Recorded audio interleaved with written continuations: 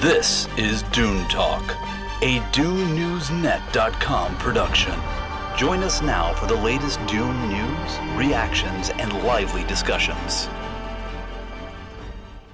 Hey everyone, as the world press tour for Dune Part 2 continues, we're excited to be back with another packed episode of Dune Talk Show for you.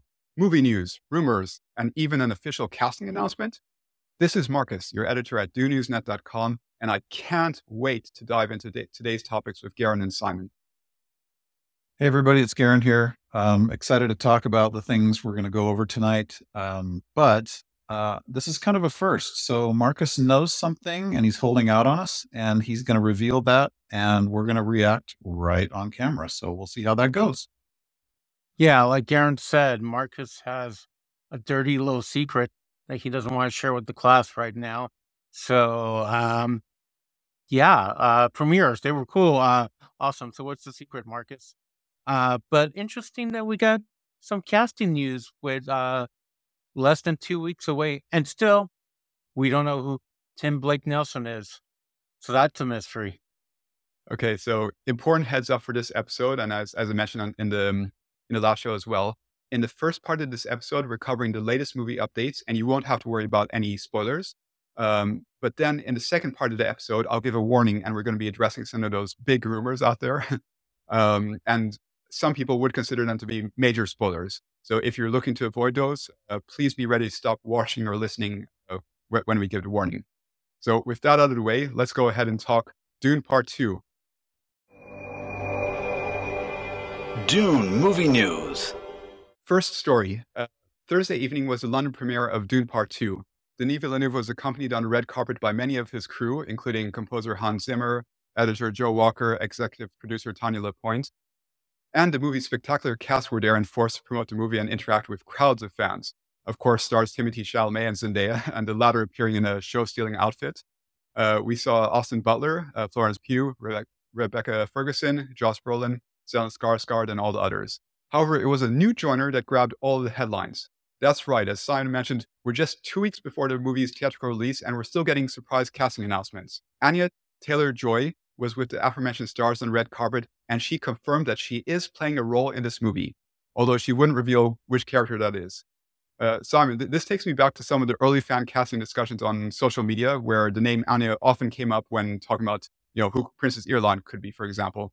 So without spoilers, what's your reaction to hearing that she's joining the cast in a mystery role? Well, so the problem is I have way too much free time and I'm on Twitter quite a bit now. So I kind of knew what Letterboxd spilled and then they took it off. And IMDb does not have her at the time of recording listed as this character. I thought it was kind of weird that she showed up for the press screening in England and not anything else. Like Leah Seydoux showing up in Paris. That was weird, just seeing her, and her weird Princess Leia outfit also was kind of giving hints of who we'll be talking about later. Was it just me, or was Zendaya cosplaying as Maria from Metropolis or early 3PO sketches? Yeah, I agree with you, Simon. I thought it was a really kind of strange thing to do and have it be this big secret like it was talked about, but yet then you're going to have her walk out on the red carpet, or rather it was sand that they were on. That was a big move, but yet they're trying to keep this all a secret about who she's playing. So I just thought that was a strange combination of events. Positive is what a fantastic actor joining this incredible cast already. It just beefs up the power of this cast even more. So I did think it was a strange thing to do suddenly like that. I mean, maybe that's the whole point, is to keep us on our heels and surprise us with some of these things. But I'm not sure why now it's all supposed to continue to be hush hush, because later in this episode, we're going to talk about what we think about her. So yeah, interesting. Yeah, that's a good point. Yeah, we've already talked about how the cast from Dune Part 2 is already a dream come true. And now another highly popular name is being added. I feel like, hasn't Villeneuve succeeded in assembling probably the most talented movie cast in modern in the modern era? But it's interesting that she was at the premiere. Like I was watching it. My wife was like, "What? You're not watching the premiere on TikTok, the London premiere?" I was like, "Oh, I should." And then I started watching it, and then she showed up. I sent Marcus a screenshot. I was like, "Well, I guess that's official now." Yeah. Well, we'll talk about it in a little bit. Yeah, when you first sent me the screenshot, I was like, "Where did he get this from? Has it been like some mystery leak or something?" And then I was like, "Oh, it's on TikTok." Yep, the tiki tack. And it was funny because then Variety posted an official article about it, and like some people were reacting negatively about Variety like spoiling, spoiling that casting. But it's like, hey, she was there at the premiere. Like she officially confirmed it, on live on the biggest social media platform practically. So, but yeah, as mentioned, I thought it was really surprising. I thought they were going to keep this until the movie premiered, but I guess after the Mexico premiere, I guess the information was already out there, so they felt that it made sense to reveal her. I don't know, or that could have been the plan all along. I guess they knew with a lot of people seeing the movie, it was eventually going to get out, so they might as well make use of her star power to market the movie even more powerfully. Yeah, if you think about it just from a marketing economic standpoint, you've got this whole cohort of Anya Taylor-Joy fans, and who may not have been looking forward to Dune Part 2. Maybe it didn't even see Part 1, and suddenly they're like, "Oh, I love this person. I love this actor. I'm gonna go see this." So maybe a market driven decision, but maybe like you said, Marcus, this is going to be such a huge movie. It already is, and we haven't all seen it. All of us haven't seen it yet, but it's just huge. And so, how do you contain all that? You might as well get leverage out of these incredible actors by getting them out there. But yeah, I just thought it was kind of it didn't feel very smooth in the way it was rolled out, I guess is how I would say it. Yeah, cool. So as mentioned, we'll be diving further into the story in our spoiler section later on. I do want to give a shout out to our fellow Dune Talk co-host Mark, also known as Dune Info, who is present in the fan area. He got some nice photos for himself there. So looking forward to hear his reactions as well in an upcoming episode. Second story: original motion picture soundtrack for Dune Part 2 will be available on February 23rd, 1 week before the movie hits theaters. Two-time Oscar winner Hans Zimmer is back, of course, with a 24-track album that promises us to take us once more to Arrakis, as well as DD Prime and Kitane. The composer commented that he's been working on the movie's music for some time. In fact, since the end of Part 1 was complete. In the press release, he was quoted as saying, "I never left the world of Dune. In fact, I think Denis Villeneuve thought I was quite mad because I kept writing after we finished the first movie. But because I knew the story, I knew the book, I knew what was coming our way. And in fact, a lot of the main themes in the second movie were written at the end of the first film, before Denis started shooting. It felt important to carry on writing when we were still in the same spirit, the same frame of mind." And 2 tracks from the album can already be listened to now: Time of Quiet, Between the Storms, and Harvester Attack. Garen, I'm starting with you, of course. What did you think of those 2 pieces, and what are your hopes for the rest of the soundtrack? Yeah. So I listened in a couple of different ways. Listened on some smaller speakers, listened to headphones and some larger speakers, and I'm an audiophile, so I really want to hear all the different sounds. What I was really struck by initially was the track "A Time of Quiet Between the Storms," because it's absolutely beautiful. Like it is. I think Denis asked Hans Zimmer to create a theme for the love that Paul has for Chani, and he wanted it to be heartbreaking. And I agree with Denis. I think Hans Zimmer nailed it. It's a very emotional piece.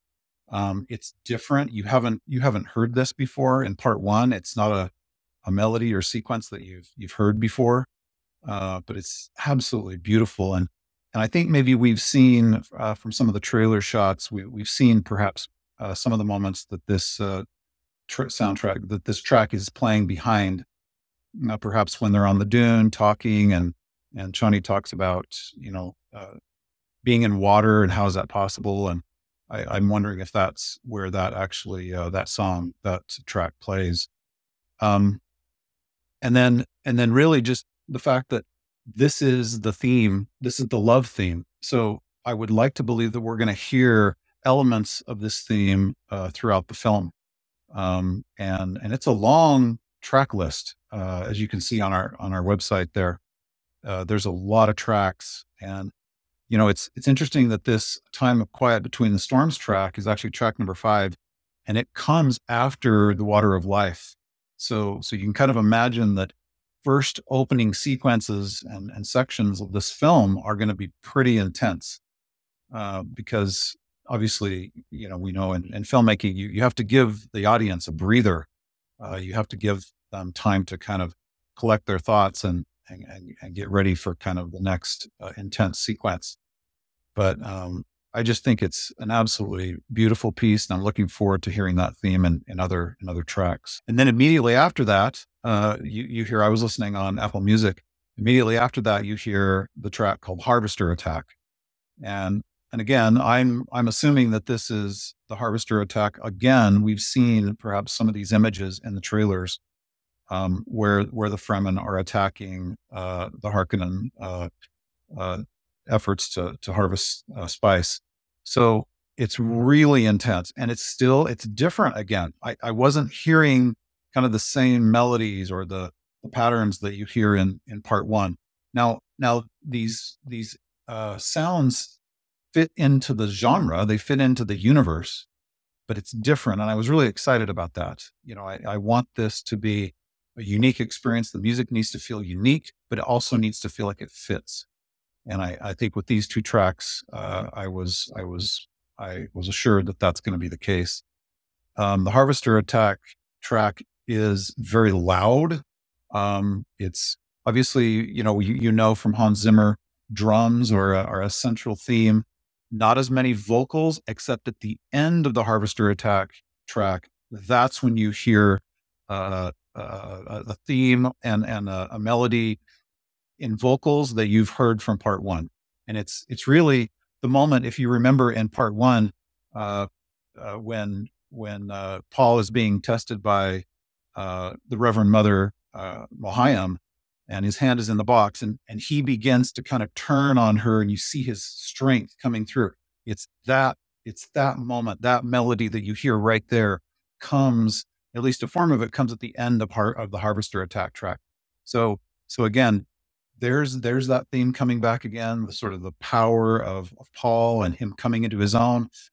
But I really was most excited that I'm hearing new sounds, new melody, new interesting themes, especially the love theme. So I feel like I'm about as excited just listening to these 2 tracks as I was last time listening to the whole part 1 soundtrack. So I just think it's going to be really good stuff. And I love the fact that Hans Zimmer was already writing this stuff as they were finishing part 1. Like, he was so into it. I mean, he's a true Dune fan of the book. And so for him to just allow that creative energy to just continue and to flow from part 1, I mean, for heaven's sakes, he got an Oscar for the part 1 soundtrack. So to just let that energy continue to flow in his creative juices to fold right into this next film, I just think that was a brilliant move. And I'm not even surprised. He says, Denis says he was mad. Well, genius. That's the creativity coming through. And I'm glad, because he really is a genius.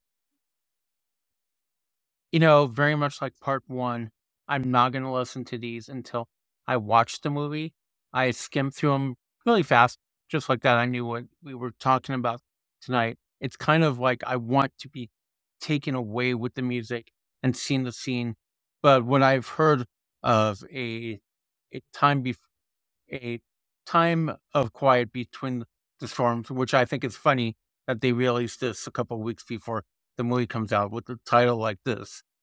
But I did feel that epic scale, like, you're right, like what we've seen in the making of the trailers of Chani and Paul just talking romantically on the dunes and just having that big scale. I'm looking at the track list, and it's interesting. There's one called Paul Drinks. So I guess we are going to get Paul drinking some kind of liquid that we weren't sure about. And also one that we called way, way back called Gurney's Battle. So, and that's been hinted at more and more. So it's interesting looking at the track list. I remember when the Phantom Menace came out, I think it was like a good couple of weeks before the movie came out, and one of the track lists was Qui-Gon's funeral, like totally spoiling. Hey, it's 25 years old this year. I can say that now. But I remember seeing that and being like, wow, Lucasfilm, you let that one go. So that was kind of a surprise.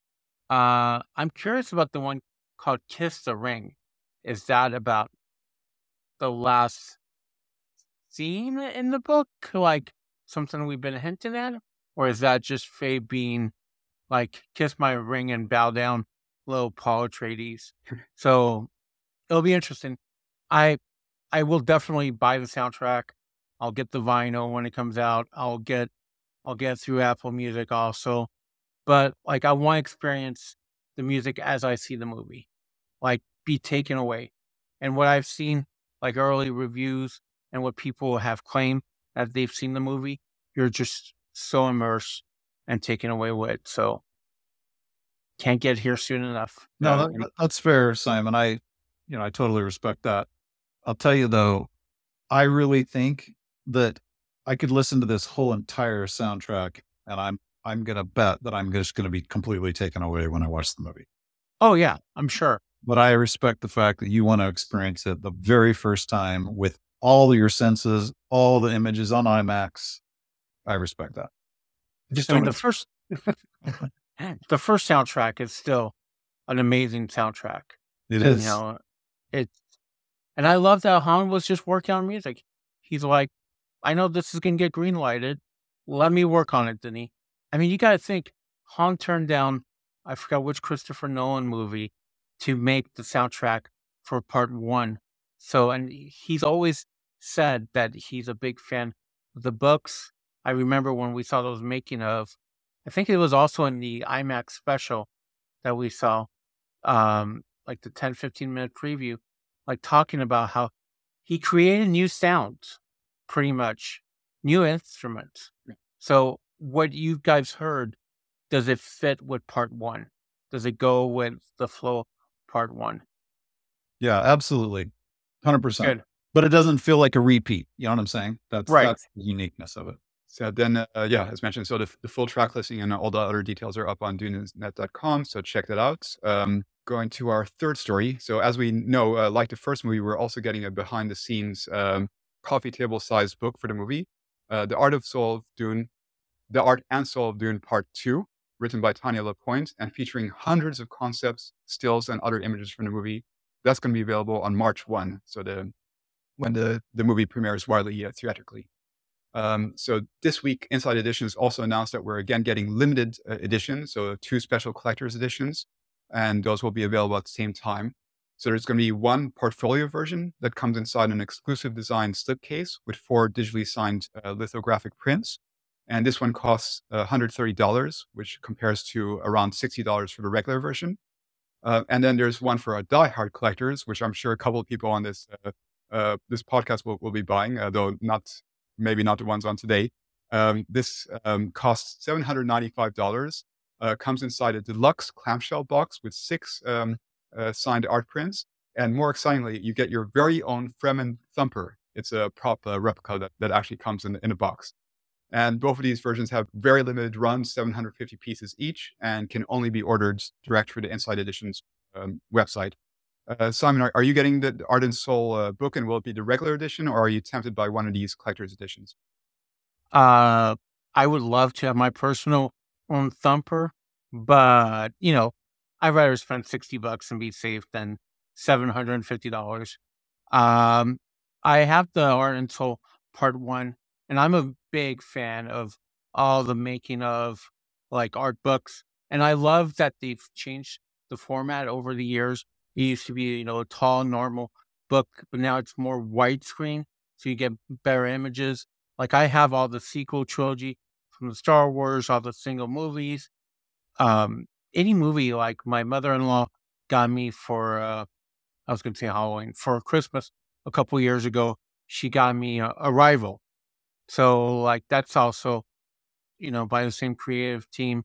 I still need to get the Blade Runner 2049, but I love any arts and like behind the scene book made because I love awesome production design and I want to see pictures of the sandworm unit, the worm unit and how they shot that.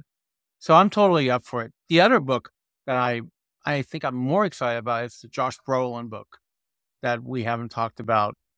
That book, I'm really excited about it. And the one that he did with Greg Fraser. It's an updated one of part one, I guess, with more stuff for part two. But any of those behind the scenes books, I'm always a sucker for. I really just love the care and attention that goes into these. I know the part one, Art and Soul of DUNE, was just absolutely beautiful. And so it's interesting to me that, you've got the collector's edition with, I mean, who doesn't want their own bumper, right? I mean, that's awesome. But yeah, I think it just helps everyone appreciate how much goes into this, how much preparation and thought and planning and effort just goes into creating these films. And I just love seeing it. I kind of like you, Simon. I used to, as a kid, I would get those magazines that was like the making of Empire Strikes Back. And I was just fascinated. I would just pore over those for hours, just understanding how did they do that? How did they make that look so real? And that's exactly what they're doing here, but kind of on a whole new level. So, and then I'm noticing on this, on our website or rather on our Twitter, that image on the cover, isn't that the symbol for Fremen? Do I have that right, Marcus? Yeah. For one of the editions. Yeah. Yeah. So on the $130 edition is the one I was looking at, I think. So anyway, I think that's telling, and it's just cool. I just think it's really fun to have these and to be able to see behind the scenes and see the creativity that goes in behind it. I do have to say for myself, since I've had the experience of moving around a lot recently, I'm not as much into the habit of collecting physical products. But when it comes to these Art and Soul books, this is where I always make exceptions. I'm certainly going to be getting the hardcovers, the regular version for my shelf, and I'll also be getting the ebook version so that I can always refer to it on my PC and e-reader. So yeah, looking forward to this, and hopefully we'll do a review of that as well closer to the release. And then Mark can do a show and tell with Stumper, because Mark's going to be in that one. Yeah, he will, 100%. Yep. Great. That covers all of our official updates for today. Coming up in a minute is our spoiler talk section of this episode. You'll notice that we were here with a smaller group today, and that's because some of the crew chose to avoid further spoilers since the movie's release is already so close now. So yeah, just letting you know if you feel that knowing some major plot points or key differences from the book would lessen your enjoyment of the movie, we'd recommend that you stop watching or listening at this point and then join us for the next episodes of DUNE Talk. We have some press screenings coming up this week, and we'll be sharing our overall reactions with you very soon. So yeah, a final warning for some spoilers ahead. I must not fear, for fear is the mind killer. Fear is the little death that brings total obliteration. I will face my fear. Okay, if you're still with us, there's some pretty crazy discussion ahead. Around 1.5 weeks ago, there was that premiere in Mexico City, where, as mentioned, not only the press, but hundreds of fans got to see the movie. And it was asked for attendees not to talk about spoilers, and I believe almost everybody has respected that. However, we're living in the age of social media, and it's almost impossible for things not to spread. So the following information we're going to discuss is based on comments from those who have allegedly seen the movie, either in Mexico City or in the Paris premiere. And similar information has come from multiple sources. And some of it has been partially corroborated in the official interviews. So because of that, we believe that we're dealing with the truth or something that's near to the truth. But we haven't seen the movie yet ourselves. We're seeing it very soon. And we haven't verified this information yet. So we're still treating them as rumors. So starting out with the overall structure of the movie, and this is one point that does match up with the official interviews, there will not be a time skip in DUNE Part 2. So as we know already, and this is what Villeneuve has mentioned earlier, Part 2 picks up immediately after Part 1 ends, and it's been revealed now that there will be no jump in the middle of the movie either. So to be clear, there will be weeks passing, there will be months passing. However, we won't skip suddenly several years into the future. Garen, knowing that in the book there were years that passed between Paul joining the Fremen and the final acts of the book, what's your reaction to hearing the timelines have been compressed for this movie adaptation? You guys, I'm kind of torn about this because I want it to be so true to the book, and I know Villeneuve has told us that he's going to honor that. He's made a commitment to that, but he's also said there's going to be differences, and this may be one of them among another one we're going to talk about probably. I guess I understand maybe why. I mean, I can maybe see that there's a need to not create time skips that cause confusion. The audience is going to need to be. I do appreciate that Villeneuve has been very careful with his audience that has not read the book.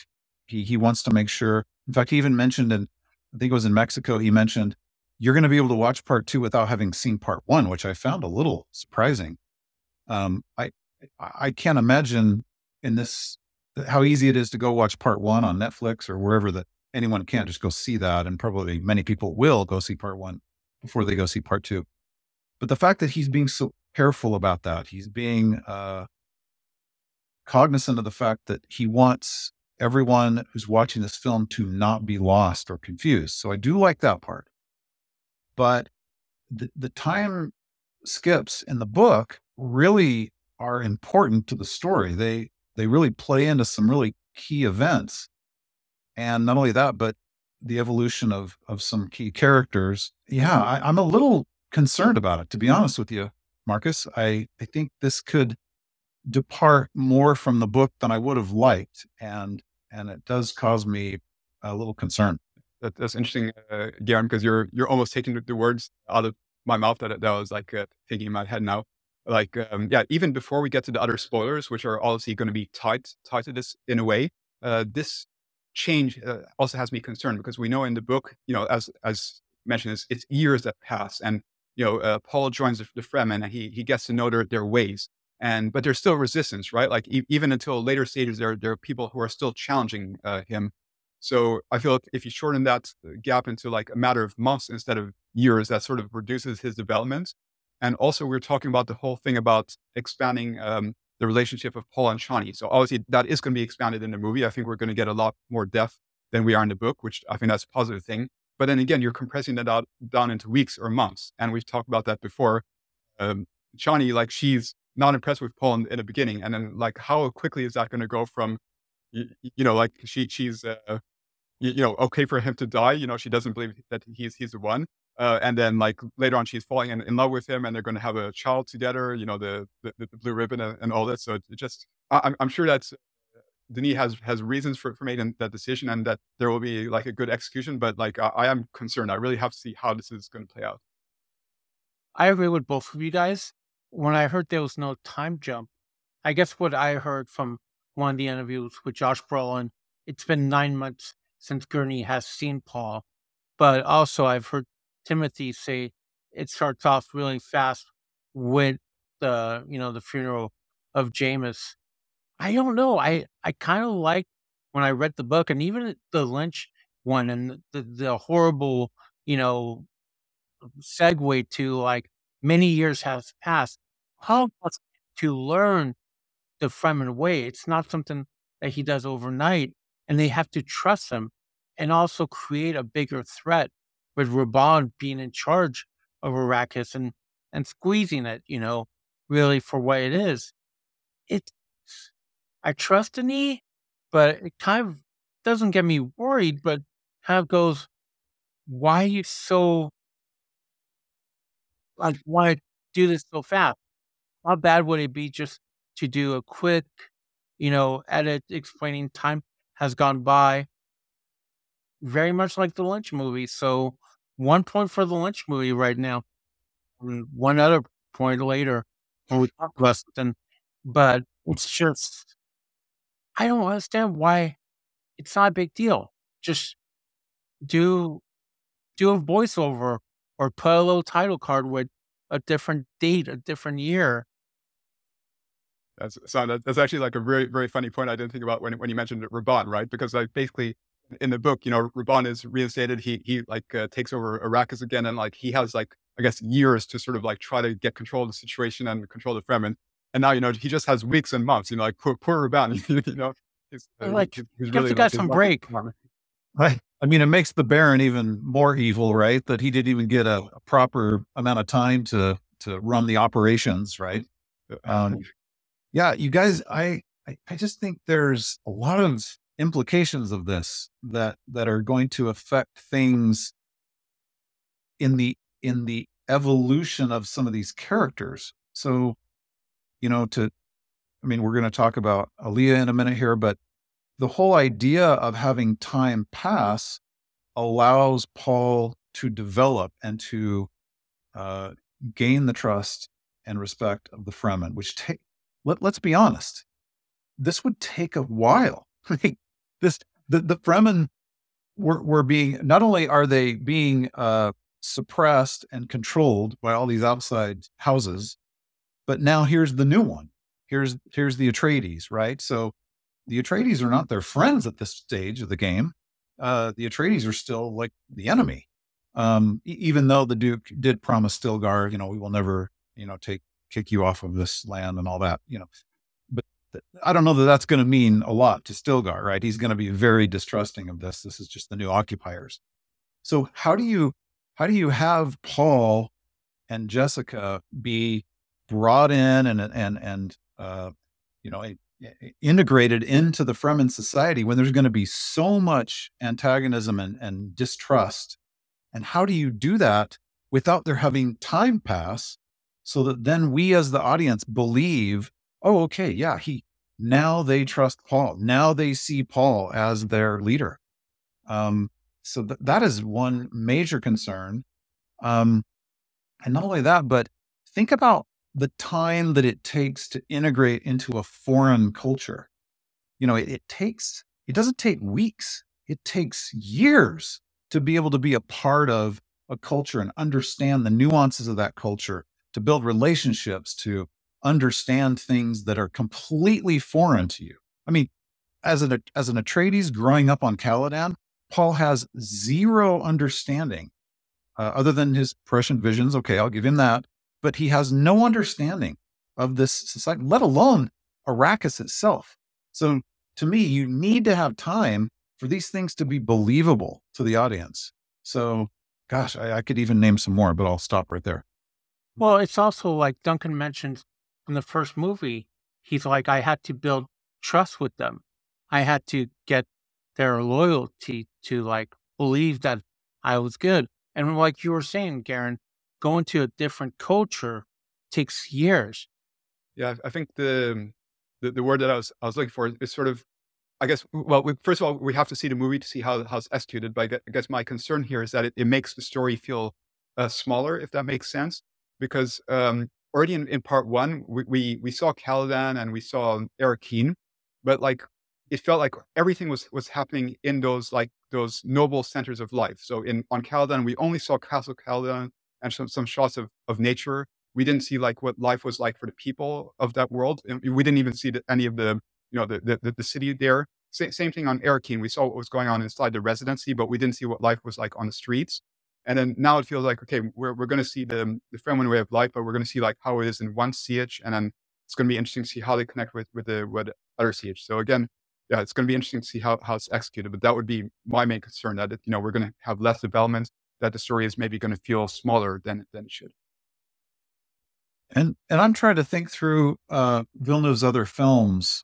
We need Johnny, our other co-host, for this, but I can't imagine that there's something. I know that voiceover is something that is among many filmmakers is kind of seen as a lazy way to use exposition in your film.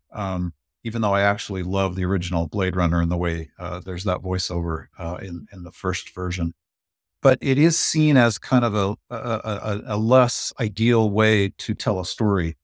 But I wonder if there's something about this time skip that Villeneuve is trying to avoid for some reason, because it's an important part of the book. So why wouldn't he just allow that to be in his film? and he's a talented enough filmmaker that he would know how to do that in a way that would not be confusing or so I'd just be really curious to know what went into that decision. And I'm sure it was he and the other, uh, John Spates and the other writers that made that decision. But I just think it would have been okay. I'm trying to imagine what would have been wrong with that to allow some time to skip, particularly in the case of, Leto 2 and Aaliyah and all these other characters, and Paul himself. Um, I just think it would have been fine to do that. I don't think it would have been a problem in my mind. I So I mean, guess- you have Joe Walker, one of the greatest editors around. I could easily don just a quick montage. Doesn't have to be 4 hours long, the montage, but just show like the evolution of stuff. I don't.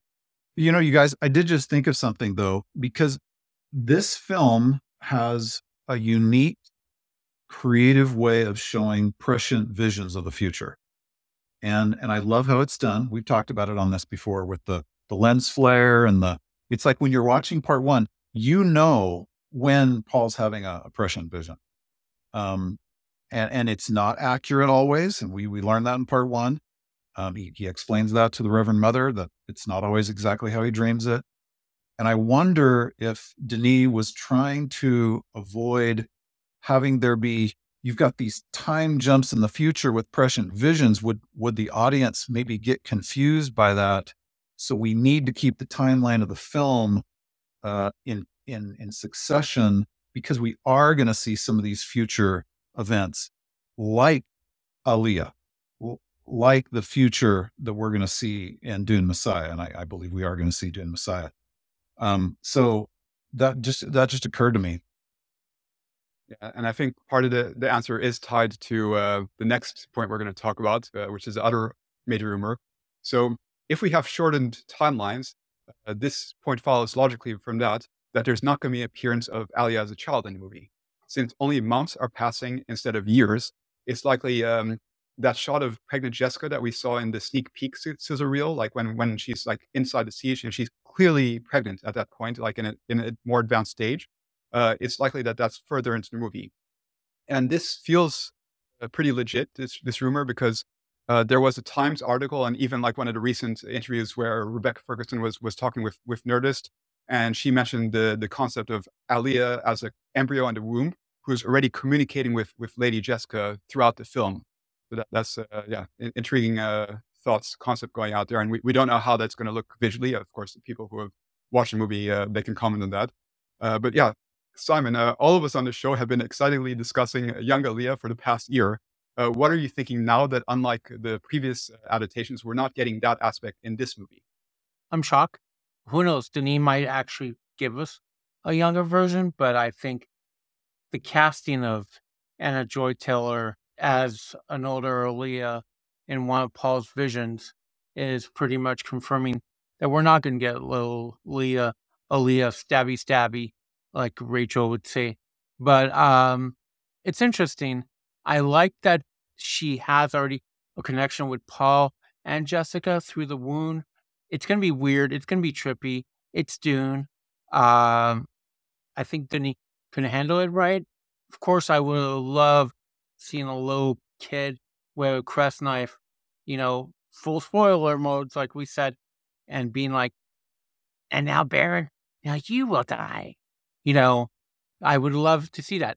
Like me and Garen were saying, score 1 for the David Lynch movie for actually being more accurate to the book than the Villeneuve movie at this point.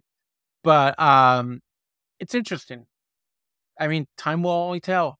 I like that there's a vision. I still think there has to be visions of stuff from Messiah to end the movie, because they keep saying it ends in a dramatic form. And I don't think it's the Cheney Erlon, like, I'm going to take her as my wife and you'll just be my concubine. I think it's something bigger than that. I think it's something that's going to shock even book fans, because Denis keeps saying, this is my vision. I kept true to Frank Herbert, but I twisted and turned some stuff. So I'm curious. It'll be interesting. I also want to know what you're hiding from us. That's what I'm more interested in right now. Well, maybe you've heard it already, but we'll get into that soon enough. Garen, I'm wondering, like, when you're hearing this thing, like, I mean, just hearing the concept of like an embryo which is communicating with Jessica, and we know that from the people who watched the first 10 minutes, like there was the reports of that Paul actually within the first 10 minutes he's already communicating with Aaliyah in the womb, and that apparently it's a visual scene. So this is already like quite a, as Simon said, like it's Dune, it's weird, and like people were saying, oh, like, yeah, maybe Villeneuve wants to avoid the whole idea of like having a child like who's acting like an adult, and that would look super weird. But this already sounds weird. Like, what can you imagine the reasoning for this would be? Yeah. First of all, I think, I mean, let's talk about the fact that Denis and his team took a year to design the sandworm. Okay, so imagine the level of thought and detail and effort and money going into creating the sandworm so that it's believable. Same thing with the ornithopters, right? Because the worst thing you can do in an adaptation of Dune is to have people go or chuckle to themselves like, oh, that's goofy, like that's funny, when it's not supposed to be. It's supposed to be serious. I'm wondering if Villeneuve and his team tried to figure out a way to have this 2 or 3-year-old toddler girl who speaks and acts like an adult, not only an adult, but like a Reverend Mother adult. I wonder if it was just too far. It was just not possible to have it be a visual cinematic experience that felt real, or like it could be real. I get that we're in a science fiction universe here and anything's possible. I understand that. But Denis wants things to be rooted in some sense of reality that the audience can relate to. So I just, my only thinking on this is that maybe they even tried to do, some storyboard, pre-viz stuff. And they tried to do something with a little toddler for Aaliyah and have her walk and talk. And it just, Denis like, nope, this is not going to fly. This is not going to work. The audience will be instantly taken out of this. And suddenly we're watching a Pixar film or something. And I wonder if he made that decision to keep things not so rooted in the weirdness. I mean, I love Frank Herbert's weirdness, by the way. I just think it's incredibly creative. But for Villeneuve to have this be a worldwide film, and he already knocked it out of the park with part 1, he has only the opportunity to make it even bigger in part 2. Maybe he felt like, I can't risk this with a little toddler Aaliyah walking around stabbing people. It just isn't going to work. So then what you do is you capitalize on the preborn theme. So you have Aaliyah who is speaking as an adult with Lady Jessica, her mother, but maybe you expand that to preborn Aaliyah is speaking with Paul too. And you kind of connect this with kind of it reminds me a little bit about at the end of Empire Strikes Back, where very end, where Luke hears Darth Vader speak to him, right? And it's almost like I'm speaking through the universe to my father, or my father to son. And I wonder if there's just some family consciousness that's being connected, even though that was established in the book and in the subsequent books, by the way. But now you're avoiding the little toddler syndrome, visually looking goofy, and you're bringing in this conscious connection so that you're staying in the timeline. And then you see a future vision of the adult or young adult Lady Jessica, which is going to play a big role in Messiah. So that's the only thing I can think of at the moment. Yeah, no, I think it's interesting to ponder all of that, and like, yeah, Garen, I think that's like really plausible that as you're saying, that maybe they did try it and they weren't finding a way to work.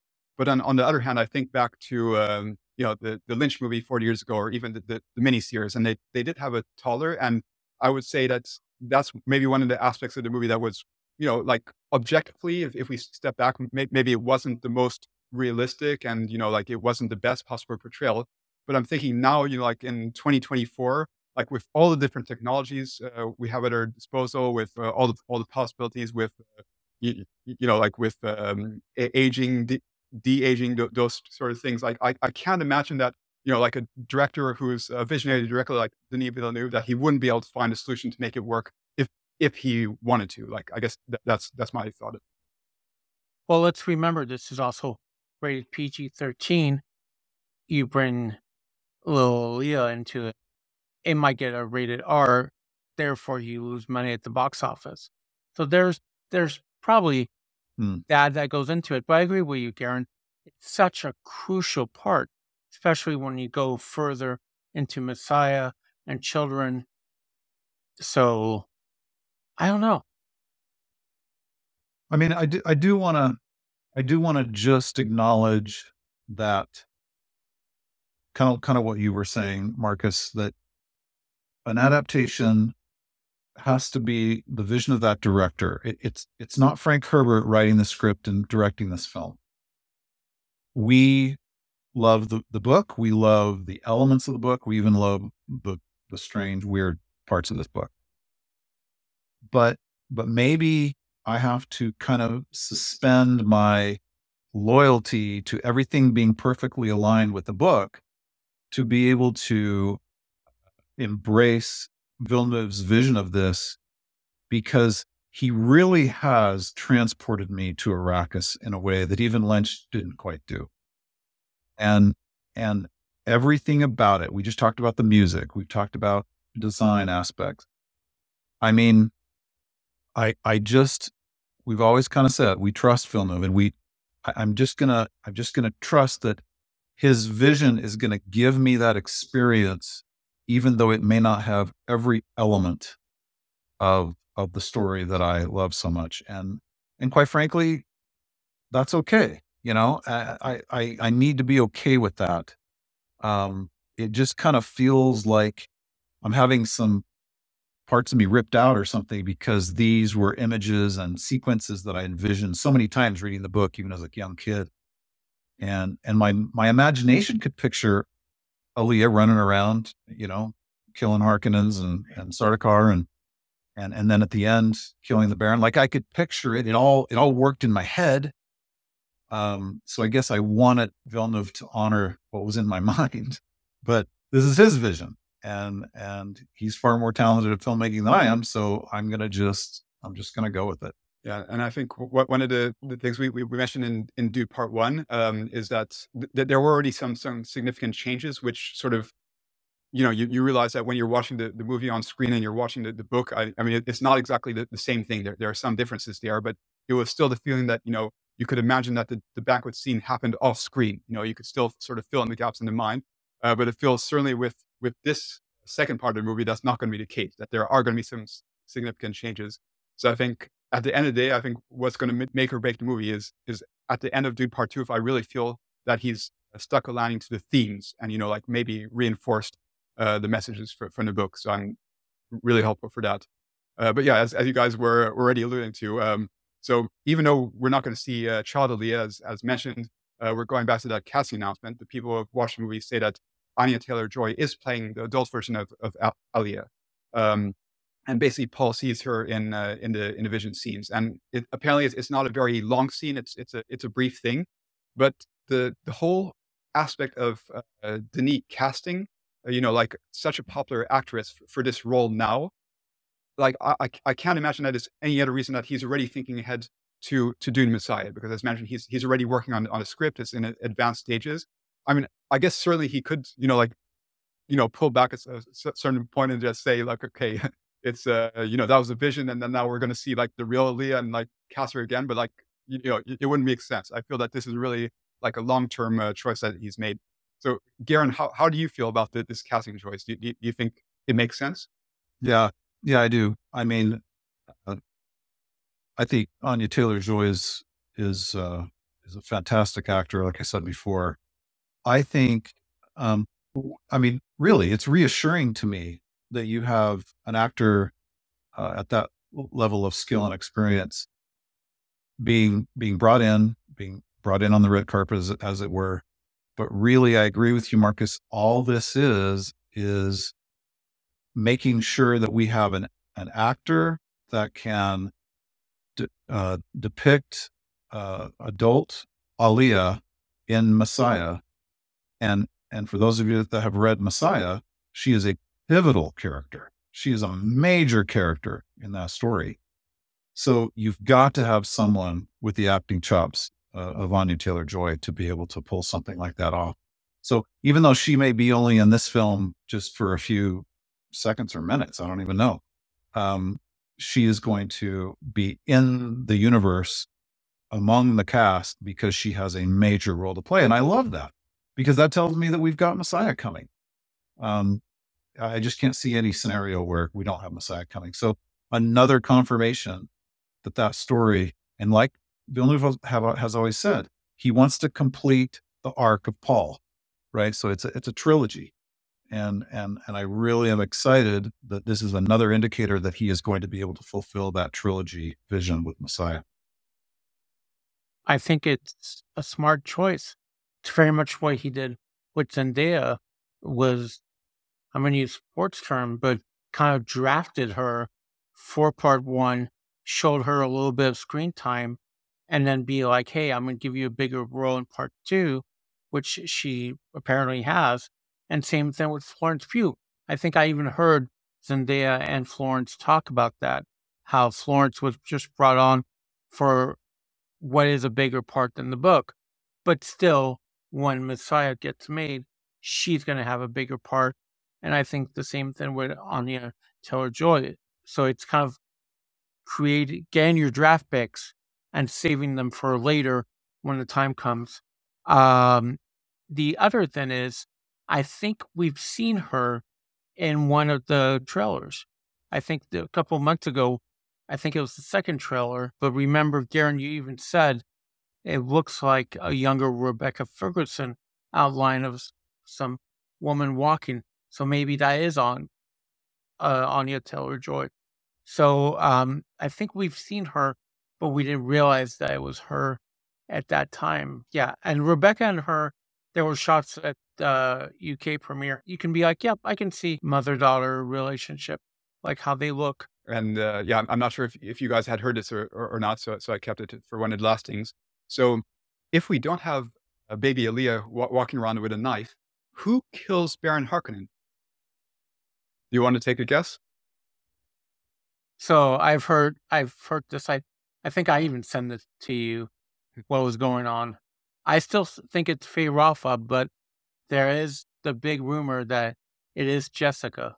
Yeah, I'm going to go with Jessica. And I didn't read this today. I wasn't able to stay up on everything, but and the reason I like that, if you're going to change it from Aaliyah, you're at least keeping it in the frame of, here's my daughter, not my granddaughter, but here's my daughter who is going to take matters into her own hands and eliminate the psychotic evil antagonist. And I think that, to your point, Marcus, I think if you make that character adjustment, you're staying true to the tone and the theme of Frank Herbert's book.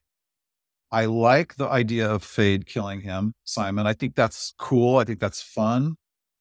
But I'd like to believe that if you're going to stay as close to the truth as you can, then you have Jessica do that. And maybe it all comes down to, this is my father. This is not going to work. I have got to take this guy out.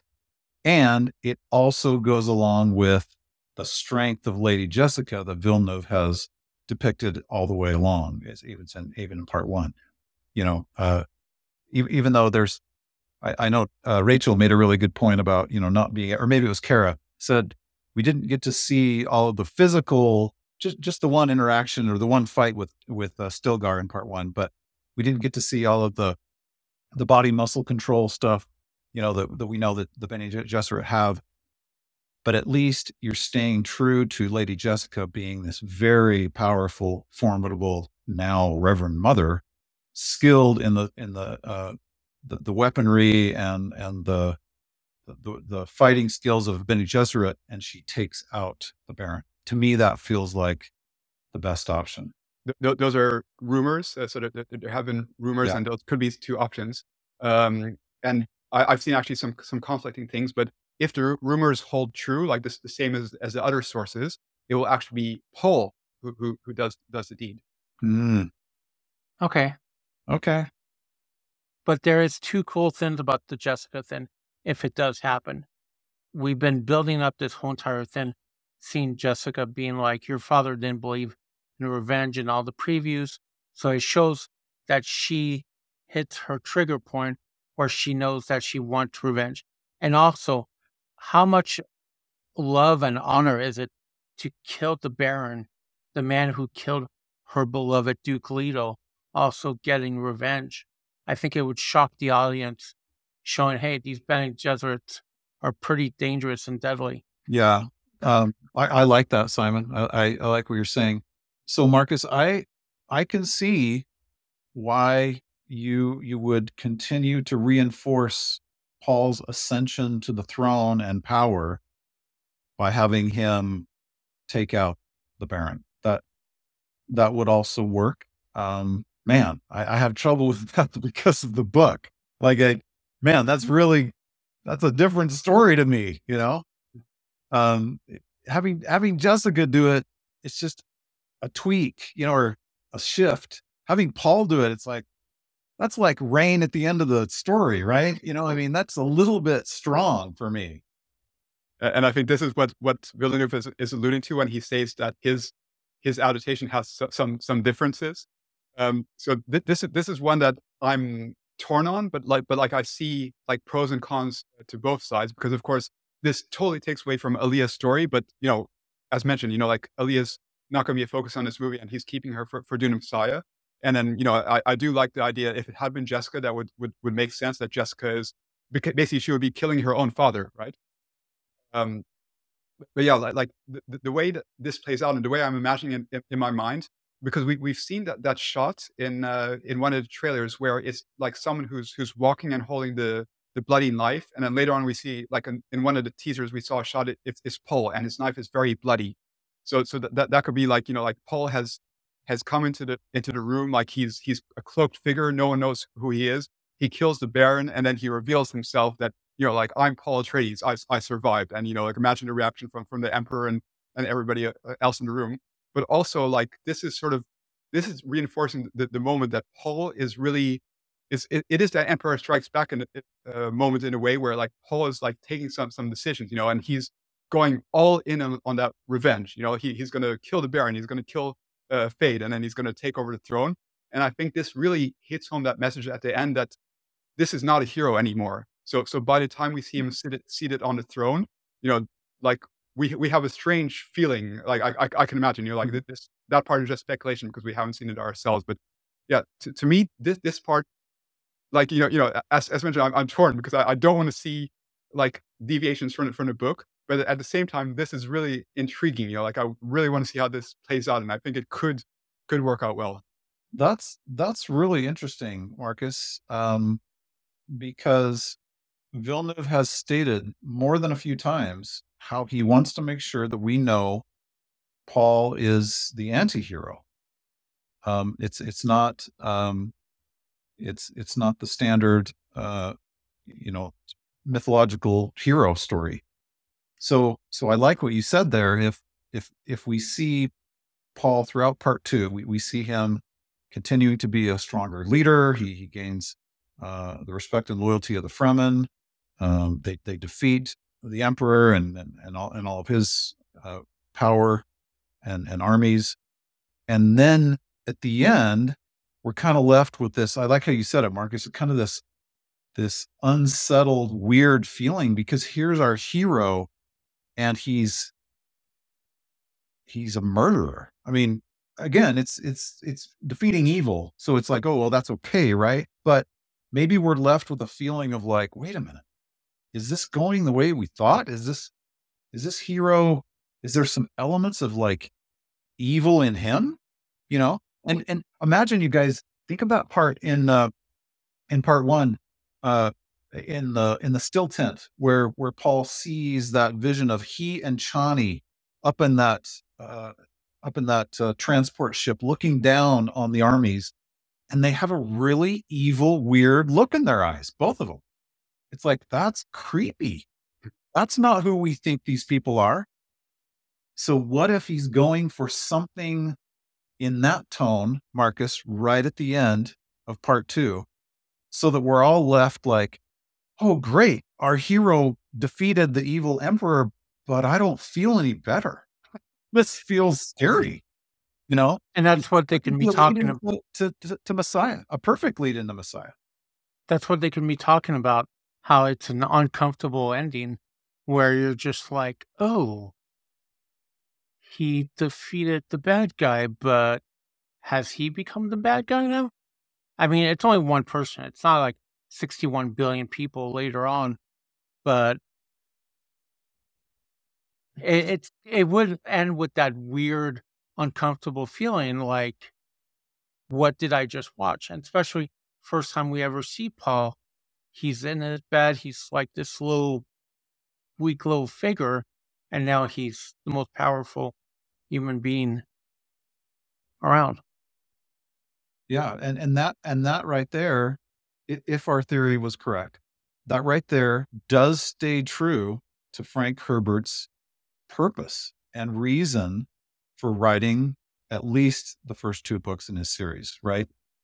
That was a message that he underscored that's why he wrote Messiah. He wrote Messiah because he wanted to make sure all the fans, all the audience knew that this, be careful of who you decide your leaders are, and be careful who you follow, because they may not be who you think, and they may not have the integrity to stay good.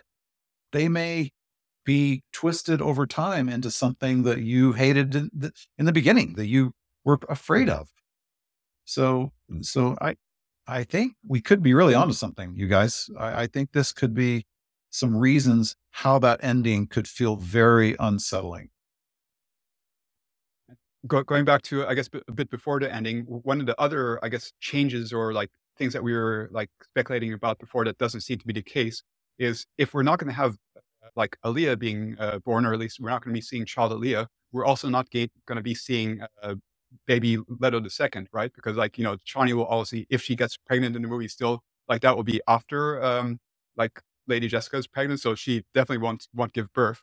So there I'm a bit like unclear from some of the rumors I've heard. Is it just not going to be part of the movie because we do see the blue headband from Chani, or is it just going to be like, okay, he wasn't born yet? But it's weird because we do see Chani fighting at the end. You know, I can't imagine she's fighting at an advanced stage of pregnancy, but yeah.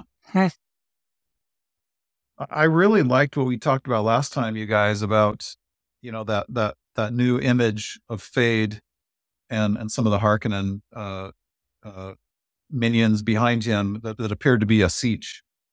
And I really like the idea of, you know, Fade being the one who kills Leto II as a baby, as a newborn, whatever. I just thought that creates the motivation, and the motivation in Chani, or at least it enhances it, and it brings us audience into hate Fade even more. Like it just hits the stratosphere in terms of how much we despise this guy now.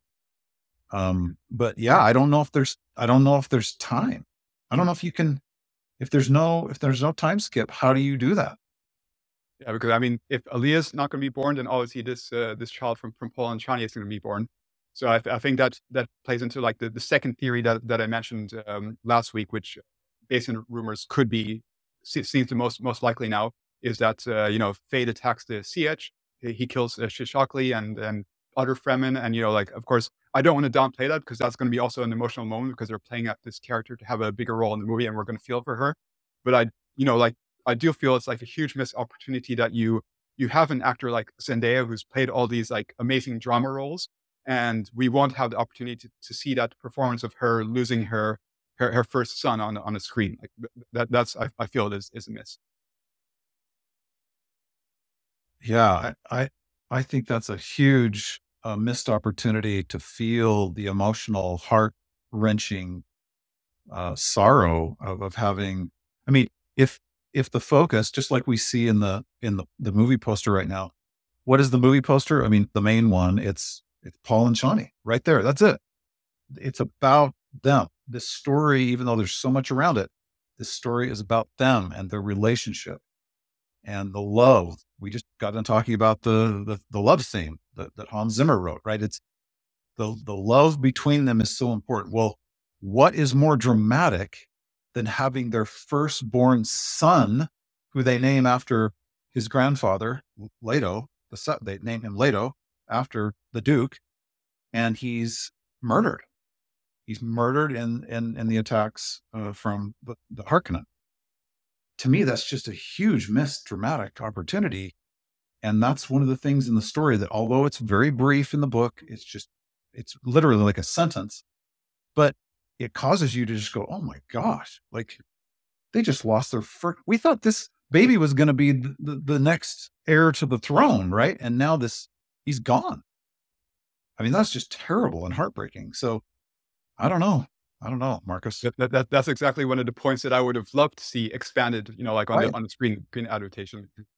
And you've got two actors that can really display that emotion so well. Both of them. They're both so good at that. And we might not see it. So I think, covered the major rumors out there. I think there's some smaller ones, but we've already have a long show. So I think we've covered the most important ones. And I think, as mentioned, the most important thing, we have to see that how these are executed, and we're seeing the movie in such a short time. So I'm looking forward to actually see these scenes for myself, and then make my mind up about them. But I'd say, like, to summarize for myself, I think most of these rumor spoilers that we've talked about, like, I do have concerns, and I don't like the sound of them deviating away from the book so much. But then when I hear that point about the ending, and Paul being the one to kill the Baron, it sort of does give me hope that there's like a vision for this, and that it's going to sort of um, have like a really strong impact at the end. But along the way, I feel that I'm going to be uh, unhappy with some of the missed opportunities along the way.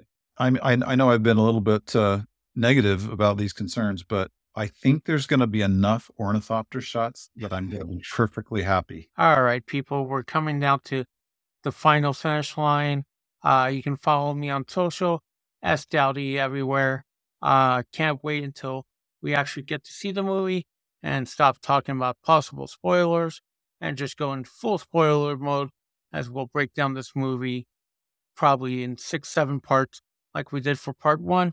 If you're bored these upcoming weeks, go back and rewatch those episodes. Hey, thanks for joining, everybody. Thanks for all your comments and support. I love to hear all of your opinions, not only about the things that we say, and we love when you disagree with us, because these are just our opinions. We're just super fans, and I know I was a little bit concerned today, but honestly, I think I'm going to be able to get through those concerns, and mostly I am really devastated that my two co-hosts here are going to see the movie before I will. So I'm really down about that. Yeah, this is Marcus here. So just want to say, like, thanks so much to the community for all the support and all your suggestions. And we really enjoyed to hear your feedback. And one of the reasons that we decided to do spoiler episodes, because we were undecided if it made sense or not, was because we had a question from so many of you to discuss some of these spoilers and share thoughts and go into what was going on. So really appreciate it. If there are things that you want to see more of in the upcoming episodes, just let us know. But as mentioned, we're on the evening of seeing the movie very soon. So soon you'll be seeing our reactions, having the full thing. So we'll be having some episodes with overall reactions without spoilers, so to get you warmed up, excited for seeing the movie yourselves. And then we'll be doing, as usual, our traditional series of going through in detail, scene by scene, through the whole movie. Until the next one, take care.